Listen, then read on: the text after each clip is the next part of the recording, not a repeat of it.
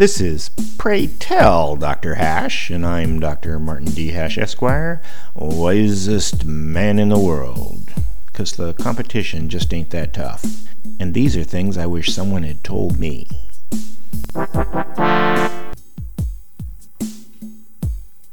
Today's topic: productivity versus luck.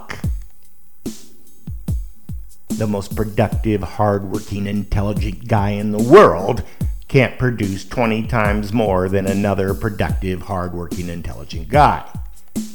Anything more than that is simply a jackpot. Jeff Bezos isn't any smarter, wiser, or more experienced than me, and he didn't work harder or longer.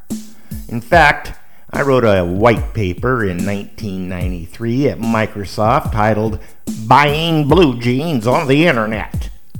It was ignored to Microsoft's discredit because they could have been Amazon.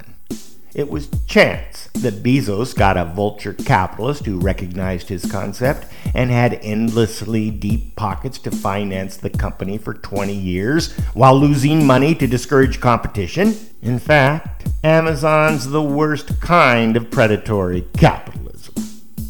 Bezos gets credit for the part of his success that wasn't luck, but that doesn't make him better than a million other people who could have done the same thing given the circumstances. Some percentage of capable and productive people also get fabulously lucky, and their liberty means the rewards are theirs during their lifetime. But our understanding, respect, and forbearance ends with them, not their heirs.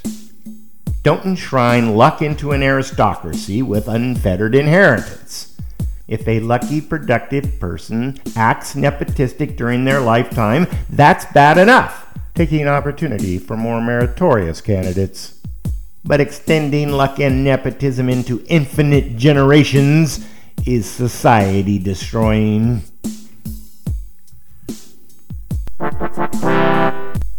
For more, see my website at martinhash.com.